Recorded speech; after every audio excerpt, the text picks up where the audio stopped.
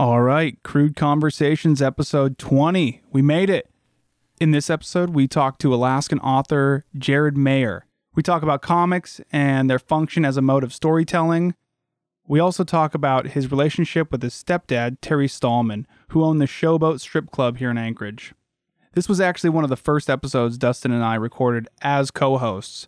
We were both pretty green when it came to working together as hosts, but after listening to it, after going back through it, I realized how good it turned out. I mean, this was recorded last summer, so here we are. I mean, not quite a year ago, but pretty close. We recorded it in my extra bedroom at my house with a USB mic that was just hooked to my computer. And at that point, we had no idea about audio. I mean, to the point where it's gotten right now, here at episode 20, where we have learned so much and we've grown as interviewers, as hosts, and as co-hosts. We've come so far from this podcast. But also, the reason that it has taken us so long to put it out is because we needed to learn how to use the program better. Audition, the program that we use to edit our podcast, or to be able to, put this out there into the world and make it sound good, make it sound like we're right in your freaking ears. So in every episode, we give a shout out to our company men. So shout out to Trina Duber, Seward Brewing Company, David North, and our brand new company man, my sister-in-law, Crystal Liska. Stoked to have you on board, Crystal. If you enjoy Crude Conversations, give us a review on iTunes and check us out on Patreon at patreon.com/Crude Magazine. That's Patreon, patreon.com/Crude Magazine. On there, you can pick from a number of tiers. In whatever way you are able to support, we have an option. So yeah, I was excited to sit down with Jared because he's easily my favorite fiction writer out of Alaska. He puts together these long Facebook posts that are sometimes personal, sometimes little quippy thoughts, other times full chapters from his upcoming books. So that's kind of how I was introduced to him as an author and as a writer. And I also worked with him a little bit, or he was writing for Susie Buchanan at the Anchorage Press, while I was simultaneously a feature writer for the Anchorage Press during Susie Buchanan's tenure there. That was my intro to him as a journalist rather than a fiction writer, which I know him now to be. So anyway, let's get into this. Here's Jared. Mic is hot.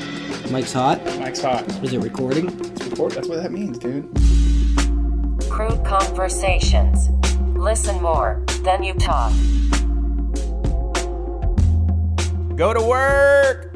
I mean, to be fair, I went and saw Ozfest in 2006, and I would have watched Black Sabbath even if Ozzy Osbourne was Ozzy from the Osbournes. Oh, yeah. Even if he was just fucking drugged the shit out on stage, I probably would have enjoyed that show. It was the complete opposite, by the way. He was up and down that thing, dunking his head in water buckets, and it was the most manic I've ever seen. But I mean, I get the feeling, if you just like someone enough, you would go and watch them anyway, even if they're putting 50% into it. That was the whole thing with Bob Dylan. He kept touring and everyone was like, dude, it's so bad. He just can barely strum, but he's such a legend that I have to go watch it. Certain things happen when you stop taking and doing drugs and substance, right? Certain neural pathways are not connecting and... What's that? Stephen King. Oh, yeah, I have On writing out there. Okay, yeah, that was my immediate thought, because he wrote Cujo. He doesn't remember writing. He doesn't remember Cujo. at all. He's I wish I remembered it. He's I love the book. That was my first thought. Yeah. Which is weird because a lot of, side note, I'm sorry, real quick, but everyone talks about how Cujo is so good, and it's one of my least favorite. I mean, it has great moments, but that's every Stephen thing has great moments, but yeah. But he's got there's certain great books. Not everyone is It or The Stand. Right. Okay, so what What are your comics today? What came out today? And actually, can you explain for the people that don't know? Yeah, you don't know? Oh, okay. I don't know actually too much. Really. So you have a ton of comic companies. For one, the big two are Marvel and DC. Marvel is Spider-Man. Well, whoever doesn't know who Marvel is, but it's Spider-Man, Thor, Hulk, Captain America, Iron Man. I don't, and people are like, what? Like, everyone I know is into The only reason that's surprising to me is because consistently those movies are grossing like near to or over $1 billion now. Every single one. And I've been a comic book fan since I was 4 years old. And so growing up, like one of my first jobs was at a comic book shop for like 5-6 years. I've always been into comics. So I would like these obscure comic characters like the Guardians of the Galaxy and be like, oh man, this is what my idea for a movie trilogy would be, but that's never going to fucking happen. And now Guardians of the Galaxy is like one of the fan favorites of people that are spending $1 billion going to see movies, which is crazy to me. These are now household names, which is weird. That's good.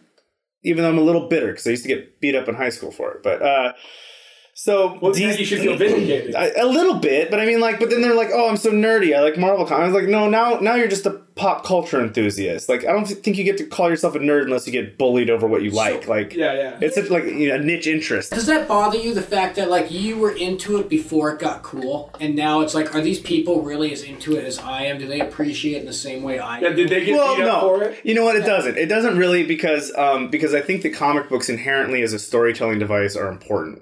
I think that I call myself like a story guy or the story man because I think that stories are inherently the most important thing to humans, to society. You can go from fiction, which is largely escapism, comic books, which started off you would get originally it was mostly superheroics and stuff like that, which is allows you to see the embodiment of the perfection of the human form, of the human experience.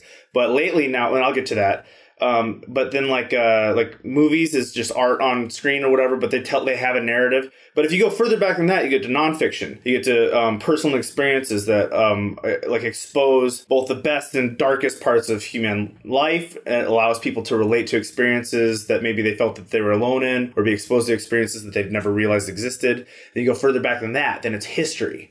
And it's history and religion, all these things are just composed of a bunch of stories that allow to form moral compasses and allow to see the mistakes and the accomplishments of the past and the growth of all this stuff. So you go as far back as cave paintings. All cave paintings were, of course it's artistic expression, but it's also a story, just written images on a wall. So I think that intrinsically stories are important, and therefore, because comic books are essentially stories, they're also important.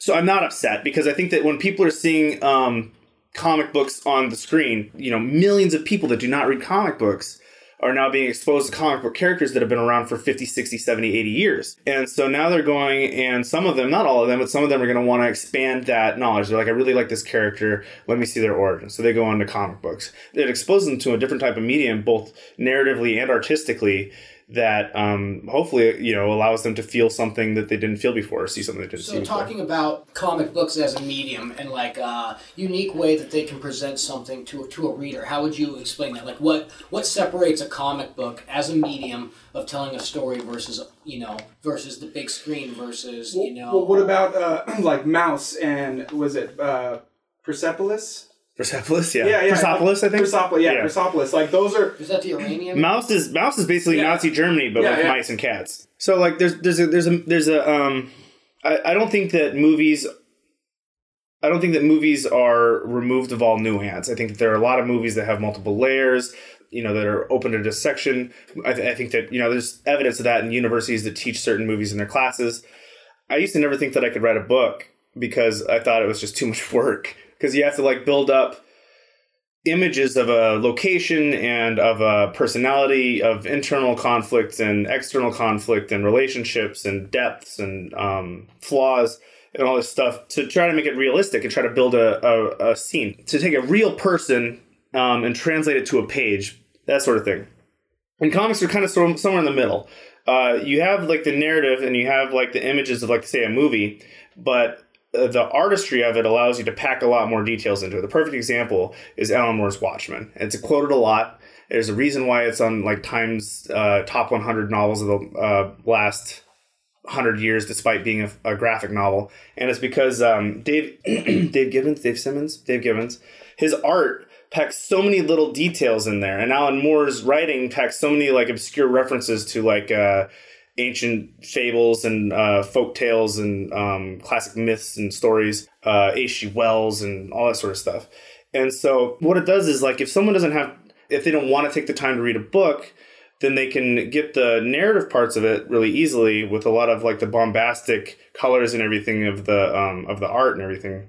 Also, budget constraints aren't a thing with comic books. You can have big explosions and everything without having to worry about like a CGI budget because it's all right there on the page. Versus a movie. Yeah. Okay. And then like versus a comic book versus a book is like as the writer, it's like you can't just quickly draw out that scene. You have to figure out how can I use words to describe this beautiful, beautiful location that is like interacting with these characters and is a part of their development. Say, that's like scenes can be very important, right? The location, the locale. About 10, 15 years ago, Marvel Comics ran an experiment called Nuff Said. Nuff Said is like, it was an old Stan Lee kind of thing. It's like, this is the thing, Nuff Said.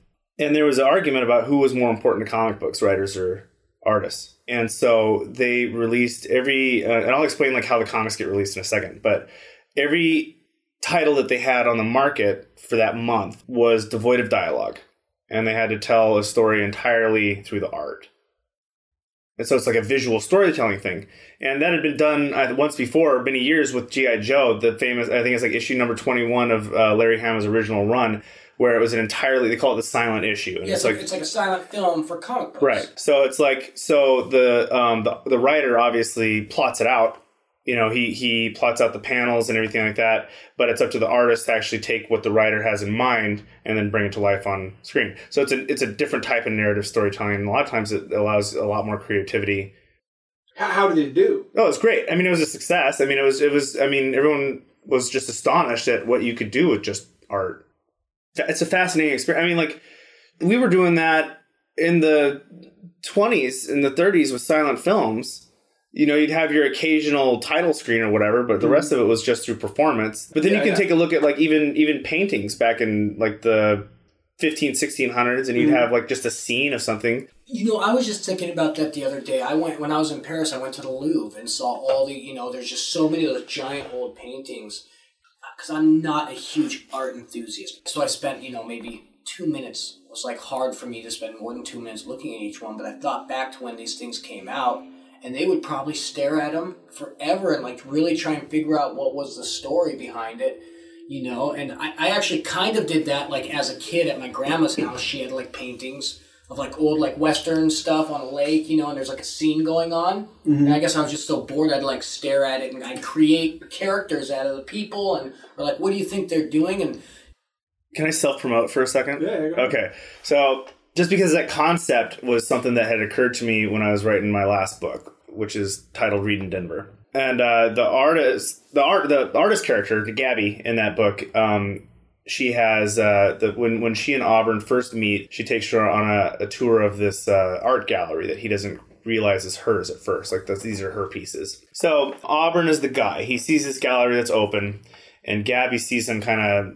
pussyfooting on the sidewalk and offers to take on a guided tour through the gallery. And he doesn't realize that these are her pieces as he's going through there and like kind of critiquing them or whatever. And he sees that next to each of the things is just a price, but no other details about the piece, no title. And later on, he asks her like, why is there no title? And her whole thing is because if there's a title for the piece, it can inform the opinion of what's going on in the piece. And then if there's not, then whatever that person that sees that piece sees, that they get their own interpretation out of it. They get their own value out of it. And like different people can perceive different things. And I took that a step further. Like that was early on that I kind of put that concept in there because I believe that. I think it's really cool that like each person can see the same piece and get something completely different out of it, different emotionally out of it. But I took that a little bit further as I was nearing the end of the book. I was in the shower one day and I was thinking about like the last chapter. I wasn't quite at the last chapter. I was thinking about it. And I was like, if this were ever to get adapted into a movie, knock on wood, if this were ever to get adapted into a movie, what songs would play over this last chapter? And then I was like thinking about that, and I had a couple in mind, and then I was like, well, then what songs would play over the other chapters? And my friend and DJ Grant Elliott helped DJ Gray. DJ Gray. Gray, yeah.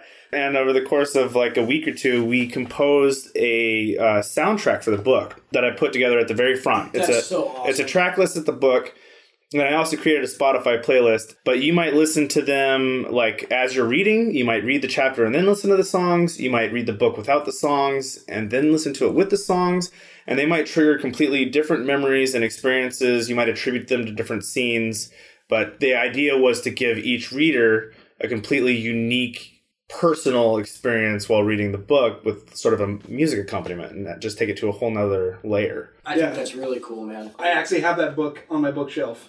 Just completely unrelated. I'm not a super political guy, but I mean, just like one of the things that's really been bothering me lately is like, because it's just been happening repeatedly for day after day after day, is that people seem to forget that the guy that's leading the investigation, the special investigation, is a Republican. Oh, yeah. Robert Mueller's a Republican. So is Comey. Yeah. So was Comey. And so is Rosenstein, who is like in charge because Jeff Sessions recused himself. So Rosenstein is like the next, the deputy attorney general. He was appointed by Trump, and so this is the thing is like he's got this investigation. All he can do is to these 30% of Americans who believe anything he says. He can just say whatever and turn him, and that's his thing, is to discredit it. Here's okay. It's so this is going to sound really fucking hypocritical. Really hypocritical.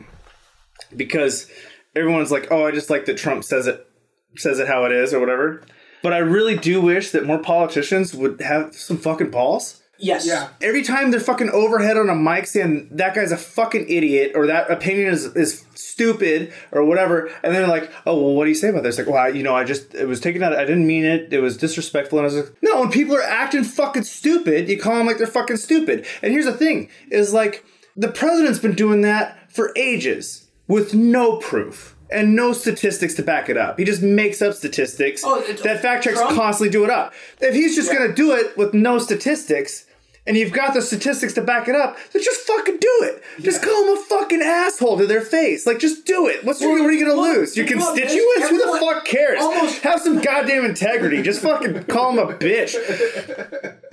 Pisses me off so much. Like, Jesus, Ted Cruz? I don't even like Ted Cruz. The shit that Donald Trump said to Ted Cruz on the campaign trail, he just said it to his face repeatedly. Your wife is ugly. That's what he said about Ted Cruz. He said it repeatedly to his face. He said it to John McCain to his face. He said it to all these people to his face. And because he was part of the party, they're like, well, no, I'm going to, I was really upset about that, but I'm just going to throw my support. Fuck that. You're going to throw like shade on my honor or my integrity or my family? No, fuck you. I'm going to throw you under the bus every chance I get. Fuck that. Like, I'm not going to support your agenda. And that's the problem is like Donald Trump has started playing by his own rules. Everyone else is still trying to play by the old rules. They're like refusing to like kind of be brash, say, be politically incorrect, to call people out. They're all playing by the old rules. But here's what's not working. Here's what's crazy too. So now there's this like upswing of fucking like blatant open racism and anti-Semitism and homophobia and all this stuff, because that's like kind of the thing. It's just like, no, we're a pro-life, pro-straight, pro-Christian like government now, despite the fact that the Constitution says we shouldn't really be any of that. So now like all these people are coming out and they're just like, well, black people are shit and Jews are destroying the economy. And they're like, well, no, you're a piece of shit. And they're like, I can't believe they called me a piece of shit. Yeah. Oh, how dare they assault me and my character? And it's like, no, you can't have it both ways. Like, you don't get your free speech, you don't get my free speech. If you're a hateful bigot, I'm going to call you on your hateful bigotry, and I'm going to make you lose your job, because everyone knows that really being a bigot is being a piece of shit. You don't get to be upset about that. You get to have it both ways. Like, fuck you. Get with the times. It's 2018, you cunt. Everyone's equal. You know what's crazy to me is, so have you heard so Michael Barbaro is he's the host of The Daily, the New York Times podcast, which is like absolutely like phenomenal. Is it good? It's really good. It's unbelievable. I mean, it's fake news because it's New York Times. But it's great. It's award-winning fake news. Exactly. Fact-checked, award-winning fake news. Yeah. And so for a while they did this other podcast Michael Barbaro did. It's called New Washington, and he interviewed these kind of like new figures in Washington, and this one episode is about Sean Hannity. In the interview he's doing with Sean Hannity's explaining, he has 30 some odd people on his staff, right? And how he goes about his normal day is wakes up, reads the news, and if he personally finds something, Sean Hannity finds something, he calls one of his staff writers and says, hey, I want you to include this. Meanwhile, what his staff writers are doing, they are picking through liberal news, this is what they say, liberal news, and finding the liberal talking points, the sound bites that could be in favor of conservatism, right? Yeah, totally. So I guess what was so fucking phenomenal about it to me was that here we have Sean Hannity out of the horse's mouth telling a journalist, this is how we go about making my show, the show that you watch, the show that you potentially regurgitate to your friends, to your family, to people that have differing opinions. Mm-hmm. If I personally heard that about some of the news that I read, I'd be like, that is manufactured. I am not going to fucking read that or watch that. This is a little dated, like 7 years dated, but I started watching last night. I was up late and I started binge watching The Green Room with Paul Provenza. Are you familiar with that? I don't think so, no. Okay, so I guess there's only like 14 episodes of it. They're all on YouTube. And it's Paul Provenza is a comedian. And so each episode just takes a different selection of 3 to 4 comedians, and they just have like a round table for like 30 minutes or whatever. And it's great. I mean, you get everybody from like Andy Dick to like Doug Stanhope to like Jim Jeffries to like they had some really like Bill Burr's on there. Yeah, Bill Burr's great. Yeah, Bill Burr's good, man. So each episode is great because and some of them are a little bit more annoying depending on who's there, like who tries to command the screen. But anyway, one of the early episodes in like the first season, they cut to. Do you remember when Jon Stewart tore apart? Was it Hannity and Combs on Crossfire? Oh yeah. They canceled the show. Yeah. So 2011, 2012, in one of these early episodes during one of these green room things, Paul Provenza cuts to this younger comedian, and I wish I remember his name. I don't remember his name. He's sitting in the crowd because it's most of the crowd is mostly composed of comedians and actors and stuff that are just like sitting on this round table. And so he's like, yeah, so he went on Fox News and stirred up a hornet's nest, and this is what happened. And it was the announcer, and then like him, and then someone else in the field, and they're talking, and then it cuts to like him, and he basically just did the Jon Stewart thing. He's just like, this is the propaganda machine. He's like, go home, care about your family. He's like, what are you doing? You're just like stirring up hate. You're mixing the issues and everything like that. They cut his mic.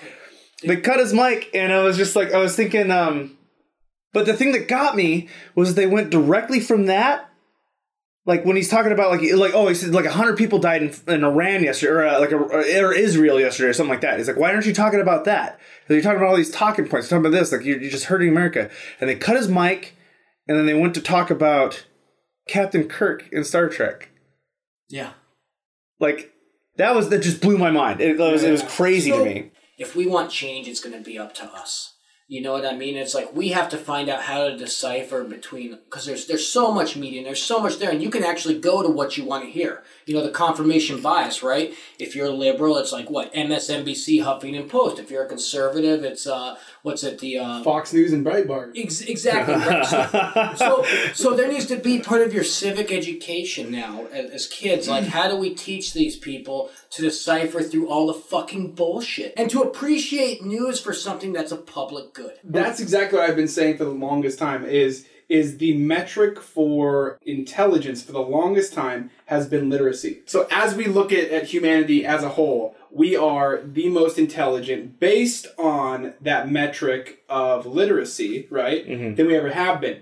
The next step that you're talking about, that I think that a lot of people talk about is critical thinking. So once we can see that headline, right? Click on it and read the entire article and then digest it for ourselves, as opposed to maybe reading a headline and then turning on Sean Hannity and then hear him talk about that because that's meta-journalism, right? Yeah. That's journalism about journalism. Right. That's not original journalism. Right. And you're not reading the original piece and then digesting that and then putting it back out into the world with your own opinions and everything else stamped on top of it. So I'm going to throw a quick promo out. He's not paying me. I just like this. I read this book last year and it ruined my life in a good way. Awesome. The book Sapiens by Yuval Noah Harari is a very in-depth. I mean, he's like a anthropologist and he's like a historian and all, like a archaeologist and all this stuff. And he has studied the history of humankind since the development of evolution of Homo sapiens from what came before to modern day through agriculture and the development of religion, economy, and everything like that, and politics up to regular day. And it's very, very deep, and it's very, very educational. And once you start realizing, like, you know, how deep man instituted concepts are versus like what was the natural order was, it gets a little this is called existential. This podcast got like really political. We were on comic books. There's another thing though that I think that that isn't talked about enough is that, like, and I don't think is focused on enough, is that in this war between like the administration and free media and right-wing media and left-wing media, is that people forget that, like, we should just fact check shit. Like, that should be a focus. Is like everyone just takes articles at face value. There's like PolitiFact. There's all these things that are bipartisan resources that are available that will parse. But they're seen as partisan now. That's the thing. I know. No, I know, and that is a problem. That is a problem. Media Matters, right? Is like a liberal hit. But I mean, if you look at it this way, without even mentioning it, it's partisan anyway. And then you're just like, okay, so I understand that you have a partisan bias. You need to check out the site that is bipartisan, that parses the facts, that has it statistically backed up, to do some research. And then even if it's not something you agree with, at least you have like a better understanding with resources and facts behind it. And then you can kind of pick and choose where it is. And it's, of course, some people are going to be like, well, no, that's still partisan. Or they're going to be like, oh, no, it's fake news. I mean, you can't just say that you're either educated or not. You have to continue trying to educate people. Exactly. You have to continue trying to, like, take away the veil and, like, or open the curtains. And not everyone's going to get there. Our ignorance isn't going to get fucking removed right away. But, I mean, like there needs to be, I don't know, a third party that's focusing on, like, hey, just fucking focus on this. What also is important to think about is that not everybody has that opinion. Not everybody. I've met people, numerous people in my life that I'm done learning. I don't want to learn anymore. And I think that a lot of times it is easier to just disagree and completely throw that opinion out the window than to consider it, because shit's complicated. And what humans have done is categorized it. And if it doesn't fit within at least our, say, partisan for this conversation, it doesn't fit within our partisan paradigm, then we're like, oh no, I don't want that over there. That's too confusing. That's going to convolute everything that I believe in. That's the thing, is like some things, like if it's like something that's like dividing America, if it's an issue, sometimes it takes a little bit of research for you to understand it, because it might not be in front of you, right? But like the people at the top who want to control your opinion, they take these issues, and instead of allowing the people who are like, I need to find out where I stand on this, let me look at what this is, they just quickly tell you what it is, and they know how to like make you like either be for it or against it based on like touching to your values, right? So it's like if you're gonna touch to like, you know, conservatives on the transgendered and how they use bathrooms, right? You're gonna like make it like about religion and about like raping children. If you're, you know, touch on the like football players kneeling, you're gonna make it about being against our troops. And so you do that, and then these people don't have to look into it, right? And so, well, I think that's the most important part, is that, or most important point that I guess that I would try to make, is that we need to talk and have conversations as opposed to arguments. Like when you turn on cable news and you see two people talking, right? 3, 4, 5, 8, however many they want to stack, right? However many voices they want yelling at each other. What they're doing is they're creating this atmosphere of divisiveness, right? And you can sit there and you can pick a side. Yeah, I want this guy to win. I'm that guy right there. I'm that woman. I'm that person. And the thing is they're not accomplishing anything. What if like we took Hannity and made him sit across the table every night from Rachel Maddow, and there was a mediator? But they discussed these things. What if we took Hannity and made him sit every night in a fucking corner? I know. But I'm just saying, right? Like the idea was that you were supposed to be able to like sit down and discuss. So like our founding fathers used to do this, like the Federalist Papers and the Anti-Federalist Papers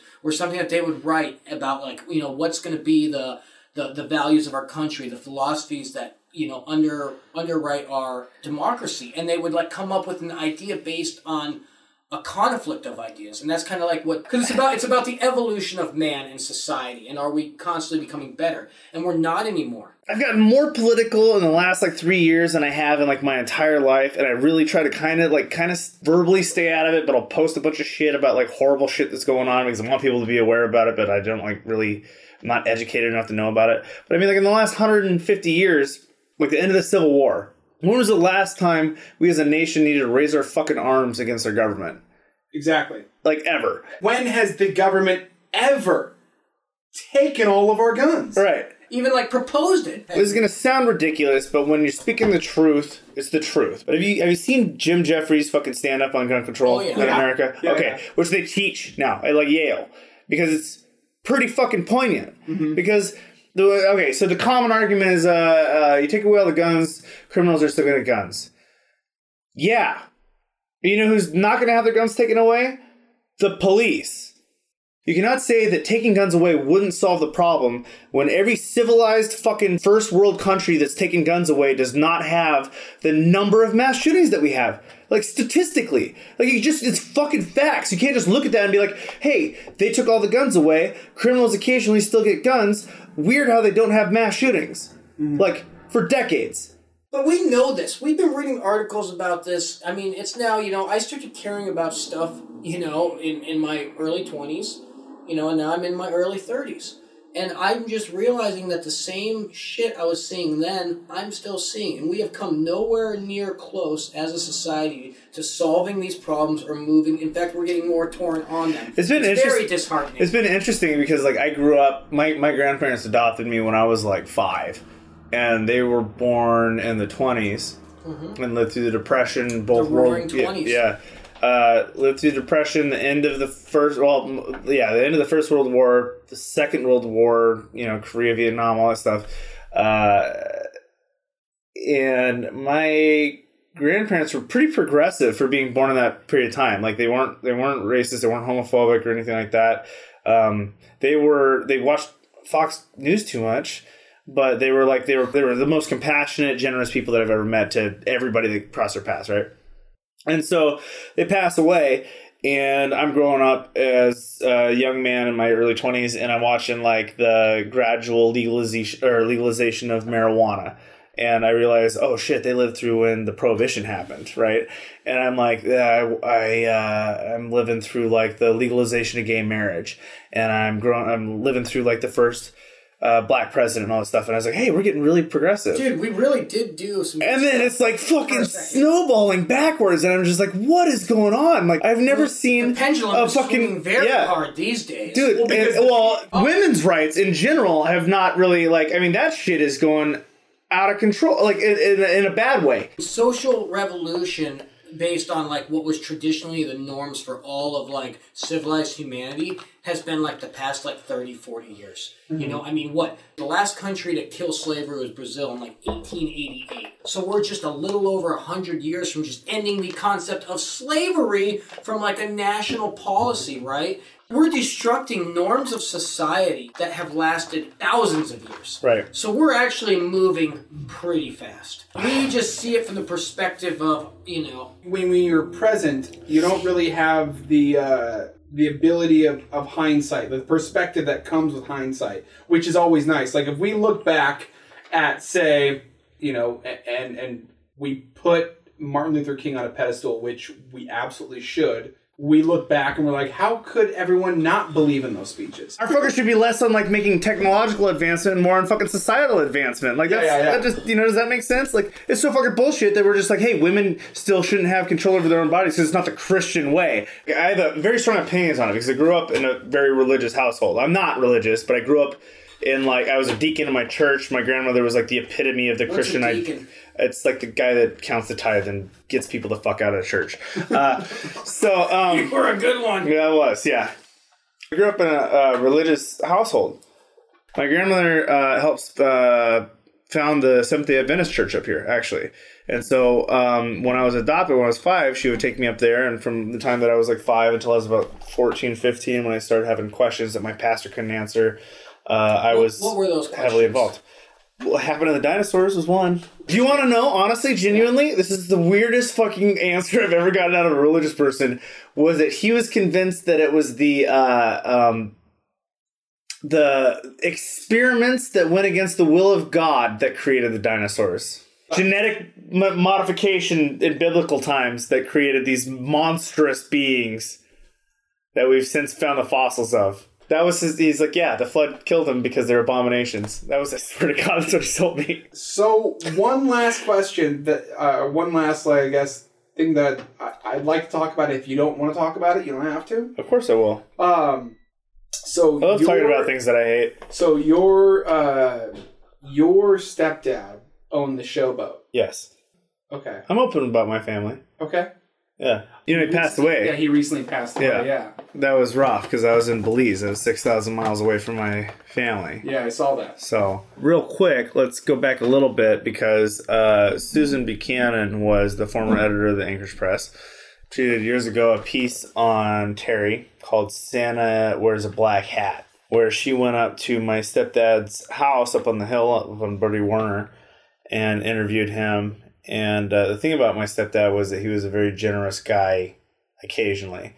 So every Christmas, he would donate thousands of dollars worth of toys and stuff to one of the charitable groups around town. So kids that didn't have a lot of stuff, he'd donate $1,000 worth of toys with them. This has gone on for years. I mean, it used to happen in his old strip club and stuff like that.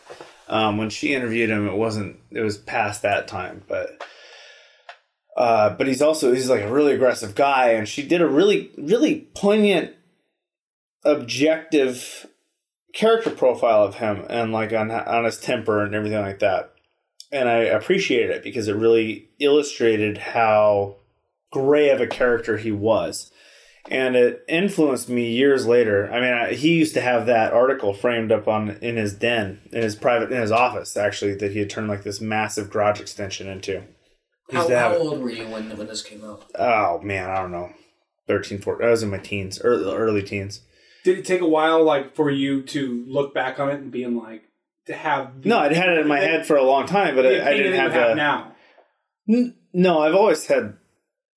She didn't influence my opinion. I grew up in his, like, you know, perspective or whatever. I had this opinion of him for a long time. But I wasn't necessarily a writer at the time.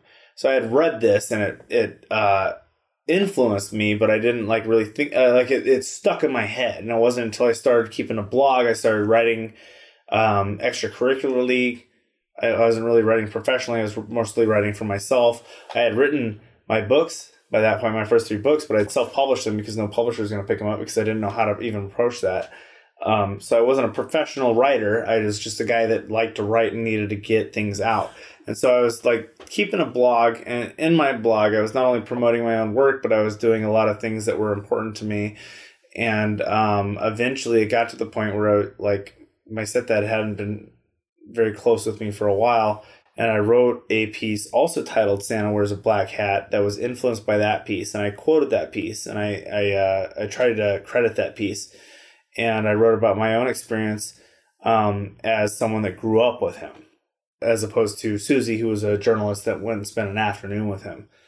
And Susie happened to find it a couple of years later it was a few years ago. And she was really impressed by it. So she asked me, at that point, she was the editor of the press. She asked me if I would do a couple pieces for her. The Anchorage Press. The Anchorage Press, yeah. Yeah. Yeah, the Anchorage Press. And so she asked me to do a couple pieces for her. We met at a tea place. I'm not a tea guy, but it was all right. Indigo Tea Lounge. Indigo Tea Lounge. Yeah. That's right. So we had a good meeting. And she asked me if I would do a piece. And I said, I don't know what you want me to do a piece on. She recommended I do a piece on the Downtown Transit Center. That was my first foray into sort of freelance amateur journalism. Amateur because I was an amateur. But in my opinion, it was not amateur journalism. Well, I appreciate that. So to bring it full circle is like I started working with you because Susie turned me on. I knew you way before I knew Susie, but I got working with you because Susie recommended you, and I got working with Susie because Susie did an article on my stepdad. That's the thing, and I wrote an article on my stepdad. It was very personal because of that. So what happened was my mom divorced the guy that she was married to who adopted me when I was young, like I think a year and a half. But she started working as a dancer. Terry had... Where was she a dancer? At the Showboat. Okay. So Terry had, when he was younger, in Seattle, where he's like in Washington, where he's from, he had robbed a pharmacy with I think an unloaded gun or something like that. But he got sentenced to prison time, and so he like went to prison. He escaped from prison, got rearrested out of prison. That story. Has he ever told you about how he escaped? Turns out that he had there was a riot that had broken out. And Terry and this other guy had managed to get into different clothing. And they basically left out the front doors. And they were going down the sidewalk. And an off-duty cop who had arrested the guy that my stepdad was with recognized the guy that he arrested and snaked them both back up. So they almost got away. They almost got away. And it was only through my stepdad's accomplice that like... What a rush. Yeah. So he eventually moved up back to Alaska. He started the Showboat Show Club with my godfather, who's since passed, and it became like the biggest strip club in Anchorage. This is before the Bush. What year did he start it? Roughly? It was in the 70s. The 70s, yeah. Okay. Good time, yeah. Yeah, and you know where the Peanut Farm is? Oh, yeah. You know the Peanut Farm... used to take me there all the time. You know the Peanut Farm sports extension? Yep. That was the Showboat. Okay. Yeah. They bulldozed it and rebuilt the sports extension on it. Okay. There was a huge lawsuit about it, actually. Terry was trying to protest it and it didn't go through. He had the club there. He had a club up in Fairbanks, which I stayed at a couple times. Yeah, the Showboat. I grew up in Fairbanks, so I remember that. It just burnt down. Yeah. Well, good. So no, my stepdad was good. He was it was a weird thing because he married my mom. My mom was a dancer for him, and then they had like my half brother, and I grew up mostly with my grandparents who adopted me when I was like 5. Because it's probably pretty hard to live with a dancer as a mom. I mean, I'm just saying, it's like if you're a dancer, I think it's that's hard to be a mom, is it? I don't know. No, it's not. It's I not. think it's kind of a shitty. I mean, to be honest, I think it's kind of a shitty thing to say. Is it? Okay, I don't know. I'm 1,000% behind dancers and sex workers and single moms. 100%. I know a lot of strippers that are moms that do good jobs and they bring in a shitload of money.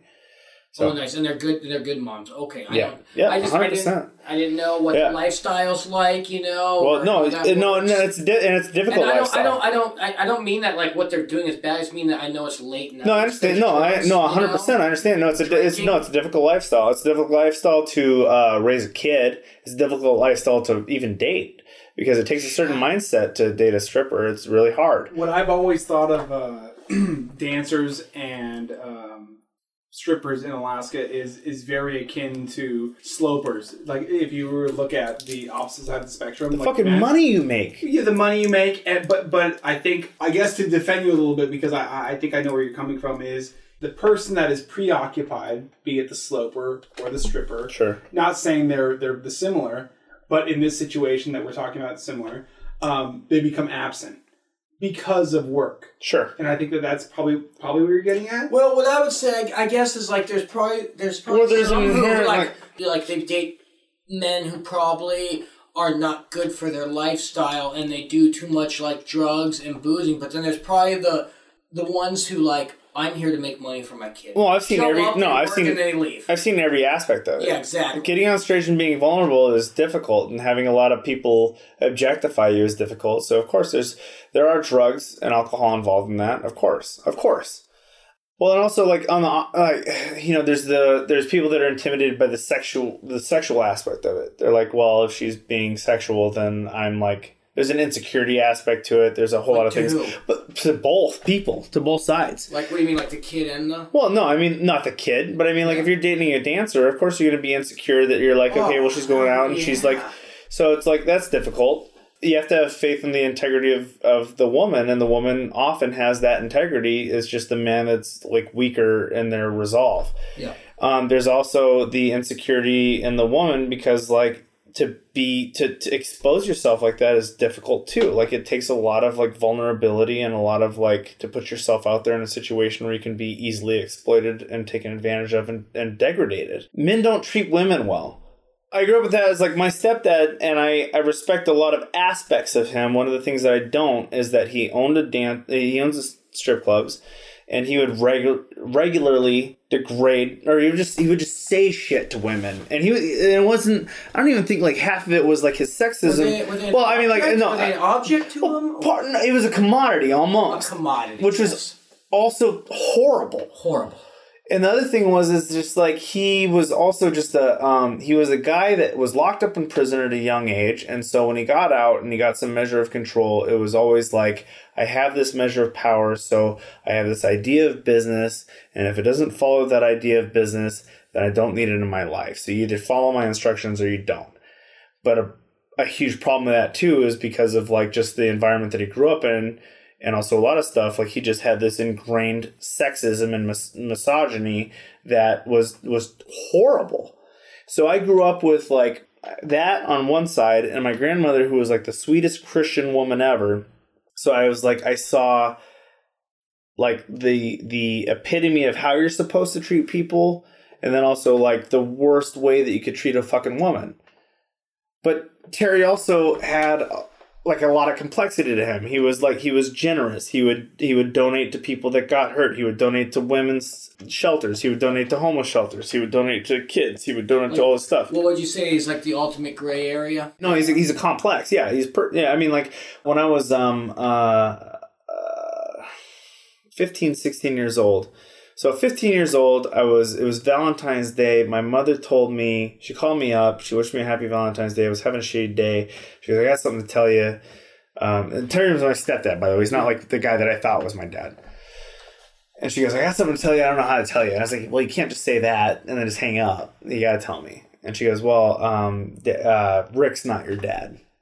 And I go, well, who the fuck is? How old were you? I was like 15. Yeah, I just lost. I was actually 15 because I just lost my virginity. I remember that specifically. But she goes, his name's John. He was like a marine biologist or whatever. I was like, okay, well, I got to get off the phone, whatever. And it like kind of affected things. And then like it kind of filtered through my family. I was like, as I'm finding this out. And I was like, I wasn't really mad. I was just kind of like, my whole world had been turned upside down. Like my dad was not my dad. The grandparents that raised me since I was 5 were not related to me by blood. They just took me as an obligation, which was crazy. Right? No, that was heavy for me. Because they had raised like 3 adults before they ever got to me, and now they're raising a 4th adult. I didn't get the grandparents treatment. I got like parents that had already raised 3 kids and were now like in their elderly years. So my stepdad thought that I was, 15, 16 years old. He's like, yeah. He's like, and he's a hard man. He's a hard man. He went through prison. He went through all this stuff, right? So I got suspended from school for mouthing off to a teacher. More dumb shit. Anyway, so I'm going up to my stepdad's place to spend the night with my half brother and my young sister. And I'm in my stepdad's room, his bedroom, and I'm listening to him just talk like he's trying to get these girls up from like Seattle or something to dance at the club. And he's calling them cunts. He's calling them, all these horrible, horrible things. And then he gets off the phone and he's talking to me and he finds that, like, we just get into a conversation. I just happened to mention, like, oh, I don't need to go back because I got suspended. And he's like, what'd you get suspended for? It's like, oh, I just kind of mouthed off to, like, my teacher. And he's like, you mouth off to a woman? This kind of thing, right? Like, he's got his own mindset. So, he goes off on me about mouthing off to a woman and how I'm a piece of shit, how I'm not a man for talking trash to a woman. And I go downstairs to my brother's room and I'm pacing back and forth. I'm angry. And I walk back up and I confront him in his room. And I say, how fucking dare you? Like, you can't tell me not to mouth off to a woman when I just listen to you talk shit about women the whole time, all this stuff. You're not going to treat me like I'm not one of your fucking workers that you can just degrade and talk shit about and intimidate and diminish and everything like that. I'm your fucking stepson. Like, I'm your son. And I approached him a little bit, and then he approached me right back because he's been to prison. I see things are heating up. Yeah, and so he gets like in my face, and I go to like put my hands up to defend myself, and my fingertips brush his chest. No. I immediately see him snap into like a prison fight stance. It was obscene, right? I think I'm like maybe 16, and he drops in this prison fight. Says, "You put your fucking hands on me." And I was like, well, I was just not, no, that's not what I meant. And he's like, now he's like advancing and he's got his thing. And I put my hands up to defend myself because I think he's going to swing on me. But he pulls a prison move and he just headsbutt me right in the fucking nose. Breaks my nose. And I slam into the nightstand. I hit the wall and I bounce back off and I go, I'm out of here. And I open the door and my younger brother's right there. And I was like... How old's your younger brother? He must have been 11 or 12. And I was like, I'm okay. Like, just go downstairs. Everything's fine. So I walk upstairs, and I'm like, I call a cab. And we're up on Hillside. And because we're up on Hillside, the cab's going to take fucking forever. I'm just kind of weary of what's going on. And I'm leaning against the door frame, and he leans against the other door frame, and I'm just staring at him, and he's just explaining to me about how, like, you know, I got this, you know, I'm upset because I found out that I was adopted, and all this stuff, and I was getting too aggressive, and he's just kind of justify, like, what just happened, and all this stuff. And so I just let him talk, man, and he's just trying to explain, like, what he did was for my own good. And but you're not feeding into it at the time. Well, I mean, it wasn't. I mean, like, I'm not saying headbutt your kids. I mean, like, I learned valuable lessons from that. I mean, he taught me, just not the way that you should teach people. The cab comes up and he pulls out $200. And at 16 years old, I just moved. Yeah, I was 16. I just moved out into an apartment with a bunch of older people. I wasn't making a lot of money, so like my part of the rent, that was a lot of money. And he goes, you can take this money and just tell the cab to go out. And you can keep the money. Take the money, take the cab, go get a burger, get something to eat, and come back. You can take the cab and go home, and just keep whatever you want. In that moment, did you think, and I know you were young, but did you think that maybe he was treating you, like one of those girls? Right. Well, and that's why I took the money and I handed it right back to him, and I said, I don't need your fucking money. And I paid for the cab right out of my own hand. And that was the first moment that Terry respected me as a man. He sent me a bouquet of flowers. I sent him back too. And I was like, you know, he's like, I didn't realize, you know, because he paid a lot of stuff off. I found out a few years later that my mom, when he was married to my mom, some guy was hitting on her and she was hitting on him back while they were married. And he hired somebody to break his fucking legs and put him in the hospital. And then he went and visited him in the hospital and paid all of his hospital bills because it was the principal. So do you think that you saw this life and you ran away from it? Or do you think that did you ever see this life as attractive? Like, this was meant for me? Because it's, to a degree, it's like a family business. And if you would have, like, looked up to him and been like, you're the shit, I want to do this, you probably could have, right? But you didn't. I wanted to run the club. You did want to run the club. But that's not, I mean, I don't think the shadiness was part of it. You know, like, Terry's not, I don't think he's an inherently violent person. I think he's a person that wants to make points. I mean, he ran with, like, the Hells Angels. He ran with, like, a bunch of other stuff. The guy was, like, you know how, like, some people are genetically disposed to be able to survive things that other people can't? Sure. This dude used to be able to do the level of drugs that would kill a normal person three times a day. You react to your situation. Right, but here's the thing, too, is, like, everything that I've said paints him in a certain kind of light so far. What I will say is that, like, he blew a lot of money when he was hooked and when he was clean. I've never seen anybody make millions of dollars faster. The guy was a savvy fucking businessman. He was intelligent. He knew how to market people. He knew how to market everything like that. He had his demons. And he rocked back and forth that my whole life. And I mean, like, and it came down from where he came from. I mean, like, he was in and out of prison. He did all this different stuff. He's one of the most infamous Anchorage people that's been around. He also taught me some of the best fucking lessons that I've ever had in my life about generosity and family and loyalty and what not to do and how appropriately and inappropriately to react to things. I mean, like, the guy was, I mean, he's not, you can't just paint him as a villain. I mean, when he passed away, I had 20 fucking people range from, like, people my age that just interacted with him to people that were, like, 10, 20, 30 years older than me that, like, he helped out when they were at their fucking wit's end and brought them up, like, out of the slums, out of, like, the shittiest fucking things. He never prostituted anybody. Like he ran a club that did good business, and he ran people that fucking he knew what he was doing. He might not have used the best language. He was a very abrasive, aggressive, this is how I want things to go kind of person. But like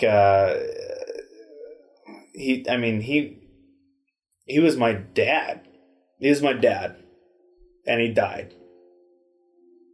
So how is that lifestyle affecting you now?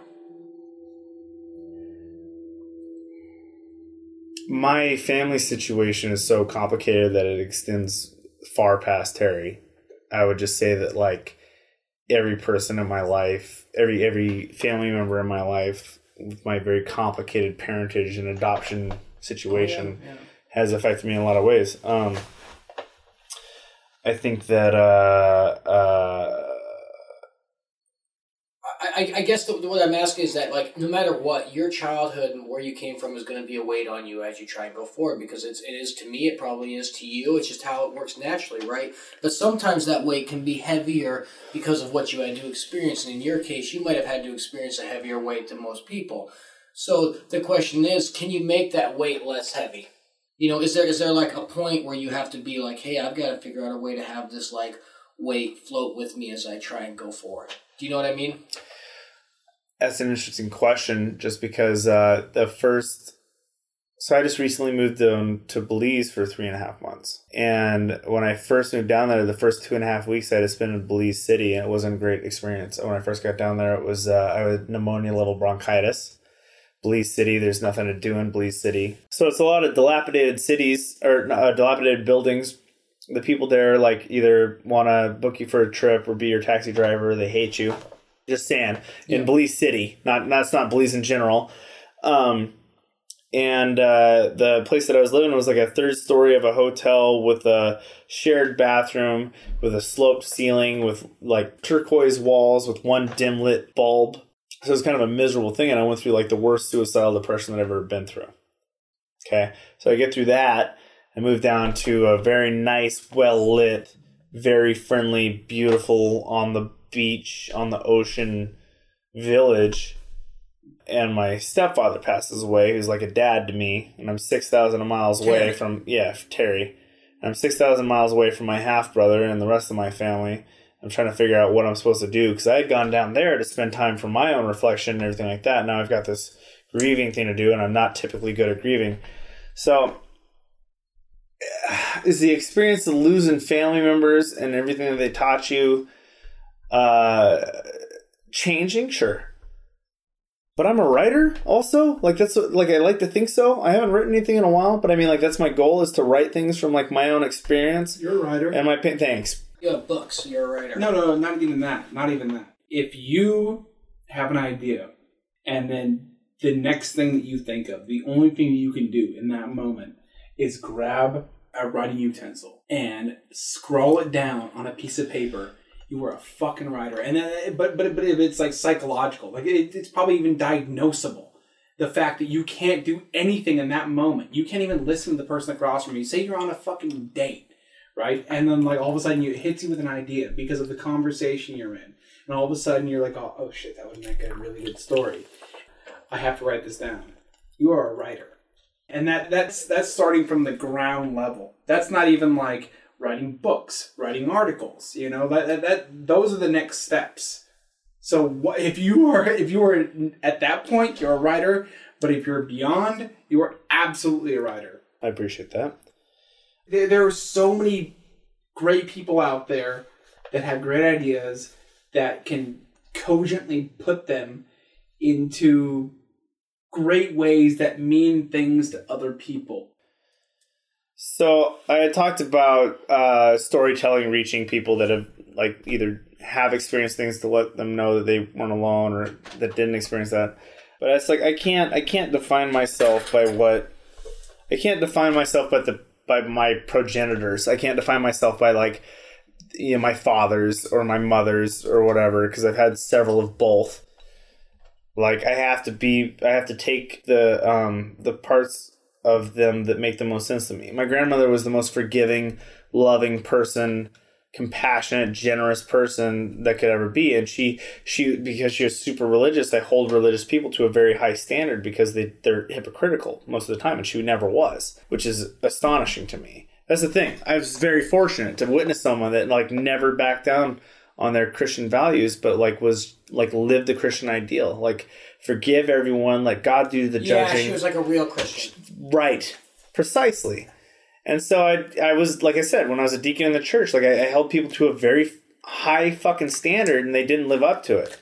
And then I look at like the darker parts of like my stepdad's stuff, and I was just like, I understand. Here's the thing is like when you grow up in that situation, you start to understand why people dance. You understand why people get engaged in like what some people would consider seedier activities or like illicit activities. And I get it. Like I understand that, and I understand why these women are strong, and I understand why they're doing it, and for like the important reasons that they're doing it, and like, you know, the benefits that they're doing it, and the strength that they're coming from in order to do it. And so I'm somewhere in the middle where I just have a lot of fucking anger issues.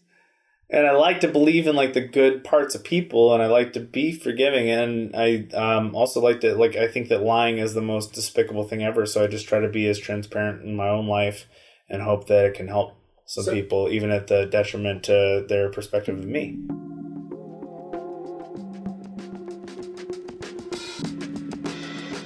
You can support local grassroots journalism at patreon.com/crude magazine. If you're not familiar with Patreon, it's a platform that makes it easy for you to support content that matters to our community for as little as $1 a month. Crude Conversations is written, hosted, and produced by Cody Liska and Dustin H. James for Crude Magazine. Intro music was produced by Alcoda Beats.